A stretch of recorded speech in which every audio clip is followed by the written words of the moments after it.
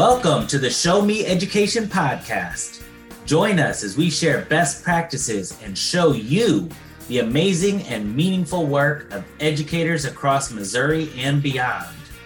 The mission of the Show Me Education podcast is to share stories that resonate with you and allow you to walk away feeling energized and inspired to improve education in your own community. Thank you for tuning in and enjoy the learning.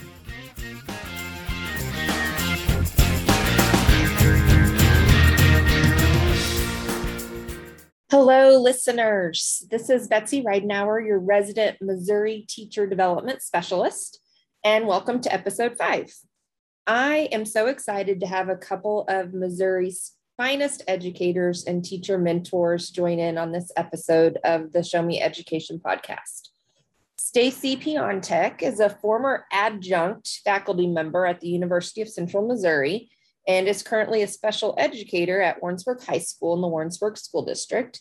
And Susan Cole is a veteran Missouri educator with experience in the Knob Noster, Columbia, and Liberty, Missouri school districts, and is currently an instructional coach at Sterling Elementary in Warrensburg R6 School District. Both Stacy and Susan are members of the Professional Development Committee for the district, and they also help spearhead the mentoring program for new teachers. In this episode, Stacy and Susan highlight the work being done to support both those new to the field of education and the master teachers who help guide them. Enjoy the learning.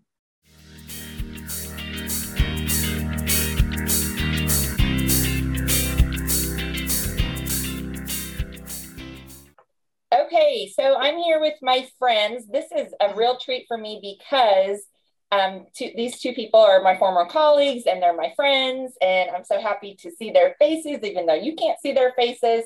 But between the two of them, they have 50 years of experience in education. I know that sounds crazy, but I love that they have that much experience and they're still hungry learners for more. They love PD as much as I do and enjoy sharing it with others, especially beginning teachers.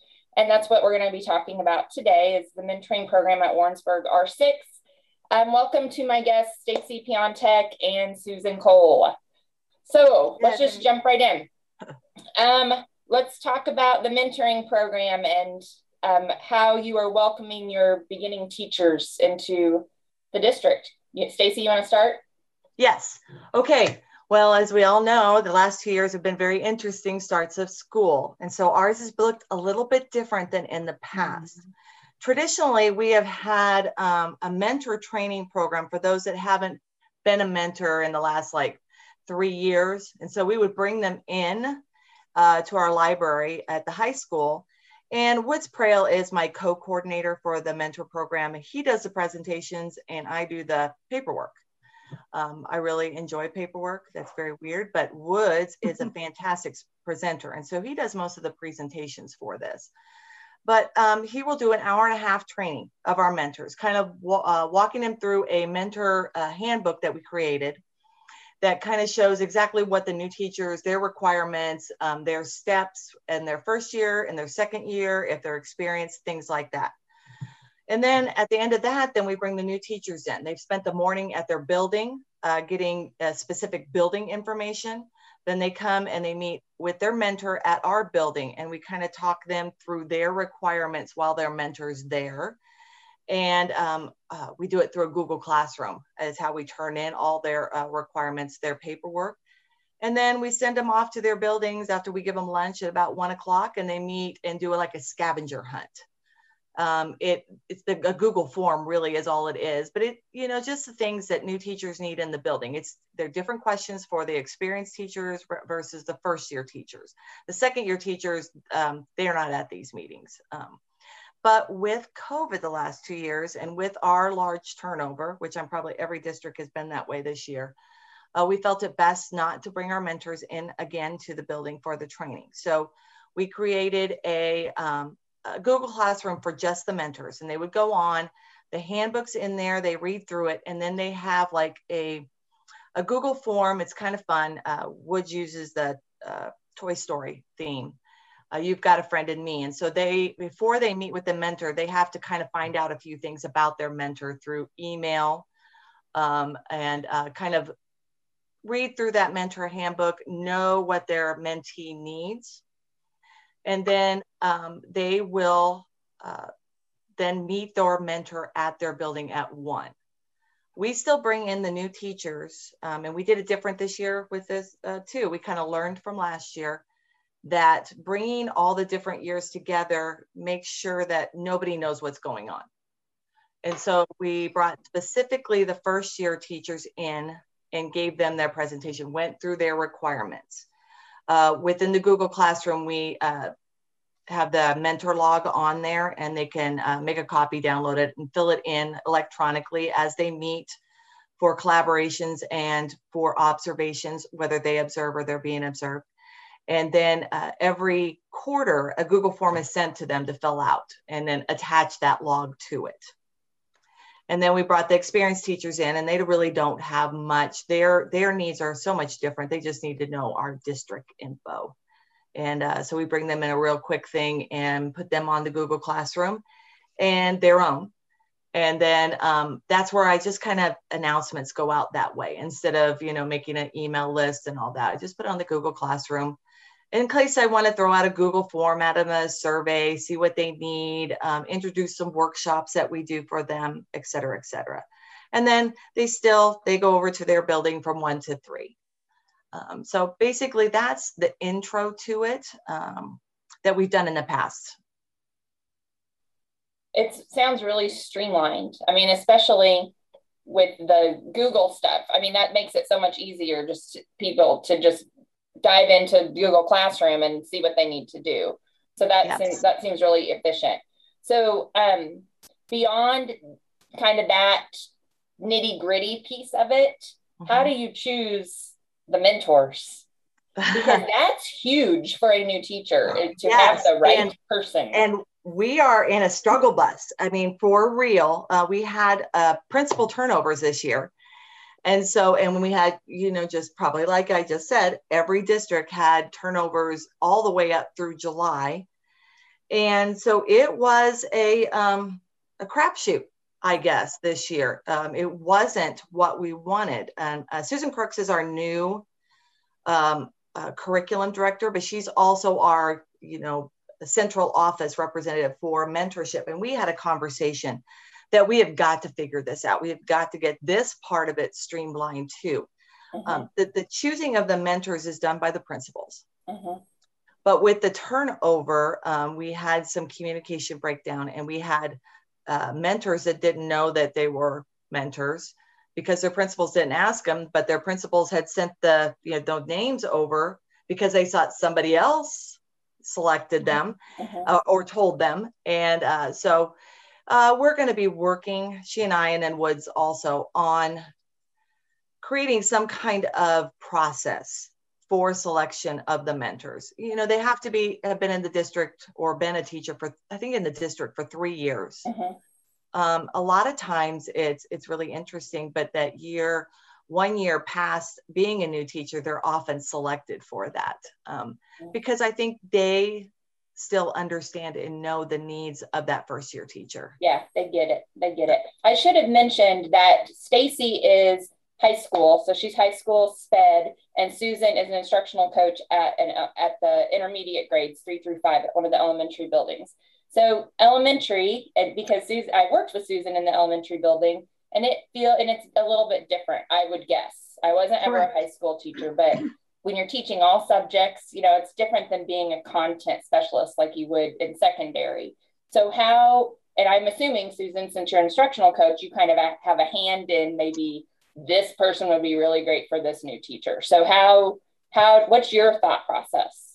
Well, I do work closely with the principal because as an instructional coach, I am like a second mentor to them. We try to find a teacher that's in the same grade level. That usually is the best way to kind of pair them up because they will have consistent collaboration. They'll have plan times. And we do that as well. We try to make sure they're on the same plan time when we pair them up so that if a new teacher has a question, he or she can find their mentor.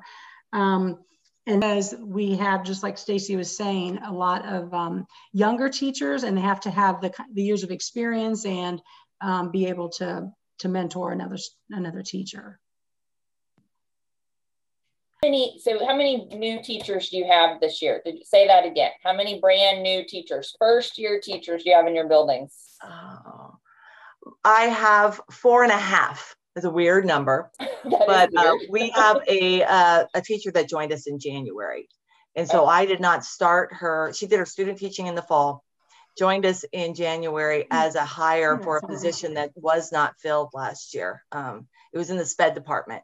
And I actually happened to be her mentor, and I mentored her, but we did not start the mentor program in January. You know, we just kind of hobbled ourselves through, gave her what she needed. I would meet with her almost daily, you know, trying to, you know, just get her up to speed within our department more than anything. And then, so she's going to start the mentor program this year. Okay. So that we explains have 4.5. 4.5. We have 5. So, and, you know, she's much more aware of what's going on in our building. She's, you know, her job isn't a problem. So we will have different conversations, you know, at this time as you would with a true first year teacher in August. We also have teachers that have come from out of state, teachers that have had experience in other states. And I know this year, you know, even though they've had experience 5 years somewhere else, they do do our mentor program, which my person was very positive about, because she said, you know, it's a different, she'll have a different experience. And in fact, in the state she was at, they didn't even have a mentor program. So I felt like we're ahead, I guess, in that respect, because she said she had no one assigned to her to really go to. So she was excited about that opportunity. Yeah. So I'm also curious about the training of the mentors. I know you said that there's a handbook, and so the handbook is for both the mentee and the mentor, I'm assuming, or there's two different ones. Separate ones. Okay. So the training of the mentor, because that's really, I mean, that you have to be a leader in the building. You have to not only know where the chocolate is and where to get the Diet Coke, you've got to know, you know, you have to be that marigold. I don't know if you guys have read that article where you're a walnut or a marigold. You have to be that marigold even when you don't want to be. And so what's the training? How do you train them up to make sure that they can maintain that role all year long? Because as we know, it's hard to be a teacher, whether it's first year or your 30th year. So how do you encourage them to maintain? Well, and Woods does a really good job with that. He has a presentation that really talks about the ebb and flow. I'm using hand signals and you all can't see it, but you know, that ebb and flow of the year in the life of a teacher. You know, as we start excited, can't wait, and then in the middle of the year, you know, just getting overwhelmed, tired, disillusioned, and then as the end of the year comes, we get that, you know, little burst of energy, we get excited again. And he really talks about that, how it is even more important at different times of the year to support those new teachers, especially if we want to retain those new teachers in you know, education, because teaching is hard. It is so hard. And especially that first year, as you're trying to establish classroom management and your expectations and the behaviors you have in your class, and that mentors need to really step up and, you know, allow themselves to be observed, and they need to go in and take a look and then incorporate their instructional coaches in this, and even the PD reps as needed, getting other adults, we're all adults, sorry, getting other, you know, professionals, that's the word I was looking for, involved in retaining that teacher and, you know, teaching them up and pumping them up and letting them know we all go through that every single year, you know, even as many years as I've been in this, that every single year you hit a wall. Every single year you think, this is the year I'm going to look for something else. This is the year. I mean, there are days like that. We all know it. We all feel it. And that is the most important time for a mentor to step in and just say, I've been there. And so he does a really good job of, you know, kind of explaining that cycle, having everybody remember that, you know, and things like that. and offering tips on what you do to really help that new teacher. Yeah. And go ahead, Susan. I was going to say, I think you bringing that up as a coach, I'm standing here reflecting and thinking, you know, probably as a coach, I probably need to do a better job of just reaching out and checking on those mentors. It's very easy to remember our mentees because we know what they're dealing with, but yeah, the mentors, you know, they do get overwhelmed. I mean, especially when they have more than one. And so that is something to kind of think about how we do continue to support them when they're trying to support someone else. Mm-hmm. Well, and especially in the last 2 years, I mean, last year and then, you know, coming up this year, that sometimes we get very self-directed. I don't know the right word, but we all, this is hard. This last year was hard. And it's very easy to kind of get into your own self and worry about what you have to do and you have to get done and blah, blah, blah, in your health and this and that and this and that. And we forget that teaching it's a team, that we need each other, we support each other. And especially for us that have been in the profession many years, and we still, you know, fall back into very, you know, selfish, I guess, habits at times, you know, just to be able to get through a certain day, a certain week, a certain, you know, couple weeks. But that when we step out and help somebody else, it really does bring you back into why you know, are in this profession. True. So you mentioned earlier about parent-teacher conferences and making sure that our new teachers are prepared for that. And again, you know, we talked about how you kind of get in your own head when you're doing the day-to-day grind as a mentor too. And so that's an opportunity to ask these mentors to step back and really go. They've done these parent-teacher conferences for 1,000 years, you know, it feels like. And so they know their routine and what they do. So how do you get them to slow down? And what does that workshop look like to prepare those new teachers for parent-teacher conferences? Because that is an intimidating week for sure. Correct.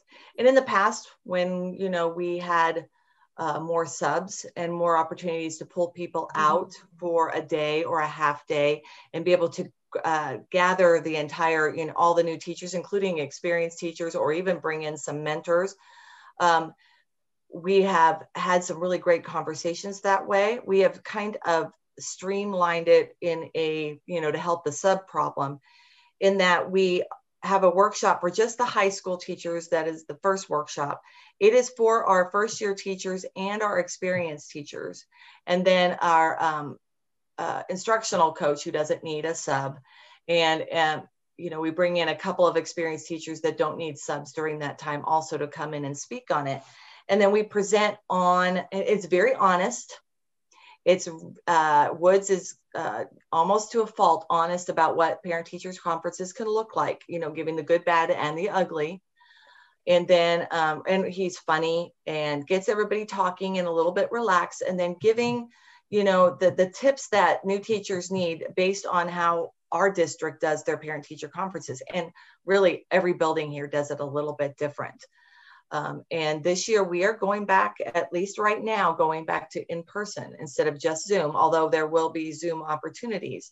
And so our teachers need to understand, you know, where your phone is, where's that out, rely on your neighbor, have all these things ready for some of those more difficult parents that may come in, what you have prepared for them, what you can talk about, what you shouldn't talk about, things like that. So he gives all of those guidelines, and then a little bit of practice situations and things like that. And then we do, then he does other workshops for other buildings, you know, after the high school does it early, and then the other schools do it a little bit later in the year. And so then he does workshops on that also to prepare those new teachers for that, and pulls in the instructional coaches from each of those buildings to come in and provide that guidance for their buildings. Yeah, and when I've participated with Woods, he does an excellent job. He does give, like, we have an envelope with all different kinds of situations that might come up during a parent-teacher conference, like she said, good, bad, and ugly. And I think that is the most valuable part of that because, we just pull it out and we read the question and we try to answer it how it was. And then that way we can talk with the experienced teachers, can talk with the mentees and talk about how, in this situation, what you might say or what you want to avoid saying. And they're very common situations. So a lot of us have had them happen to us, parents upset or, whatever it may be. So I think that's good practice for them. And knowing that, be prepared. Parents can ask very odd questions, personal questions to you. And, like, what church do you go to? That may not be something you want to share. Some people may be very comfortable, and talk about their church, but some people it's like, how do I answer that? Or, by the way, we're getting a divorce and blah, blah, blah, blah. And being prepared for those sometimes nitty gritty and honest conversations that are uncomfortable when they start, but actually can lead to, a better relationship with the student and the parent. Yeah, for sure. Yeah, that's definitely, they need to be prepared for those questions because you don't think that anybody is going to say weird stuff to you. And there's some weird stuff that gets said. Yeah, for sure. I want to point out and give a shout out to Woods Prail too, because we keep on talking about him because he's the leader kind of the mentorship program at Warrensburg R6. So, and an excellent ELA teacher at Warrensburg High School. So I just want to make sure that the audience knows who we're talking about there. So hit him up if you need any advice because he's full of it. I would say, like, if you're ever wondering, he does half instructional coach and half ELA instructor. But he is a wonderful presenter. He does some really great equity workshops and things like that. So if you're looking at that, he does a workshop for our new teachers in the spring that does kind of revolve around equity in the classroom. And he has done some wonderful research about Warrensburg itself.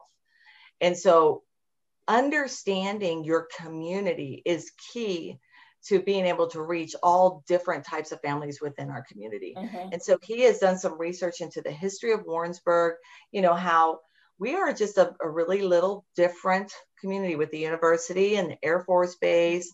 And it really helps. It's helped me understand the students that I am teaching. Yeah, I love that point.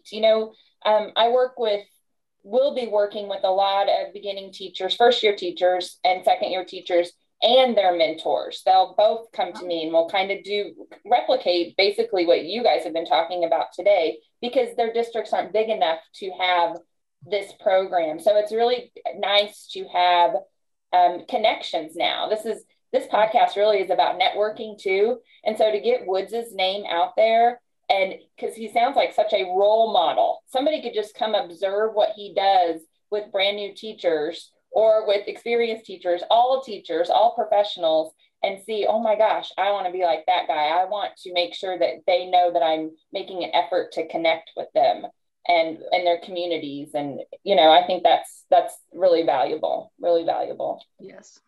He's very engaging. The time goes very quickly. He might need to be one of my guests on this podcast. Yeah, that would be awesome. He would be a fantastic guest. Yes. Great idea. Okay, well, ladies, thank you so much for being willing to sit down and chat a little bit about what you are doing. It was great to see your faces too. So yours too. Yeah. Well, thank you, Betsy. Thank you so much to Stacy and Susan for joining me today. It's always so fun to chat with friends and, of course, my former colleagues about our shared passion.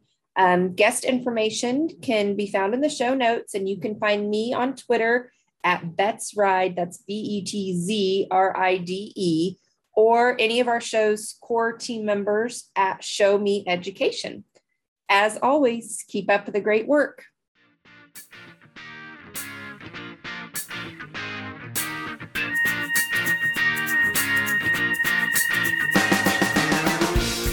Thank you for listening to the Show Me Education podcast.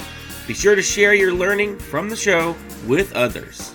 The Show Me Education podcast is a collaborative project between the Regional Professional Development Centers of Missouri with a vision of sharing best practices and showing you the amazing and meaningful work of educators across Missouri and beyond.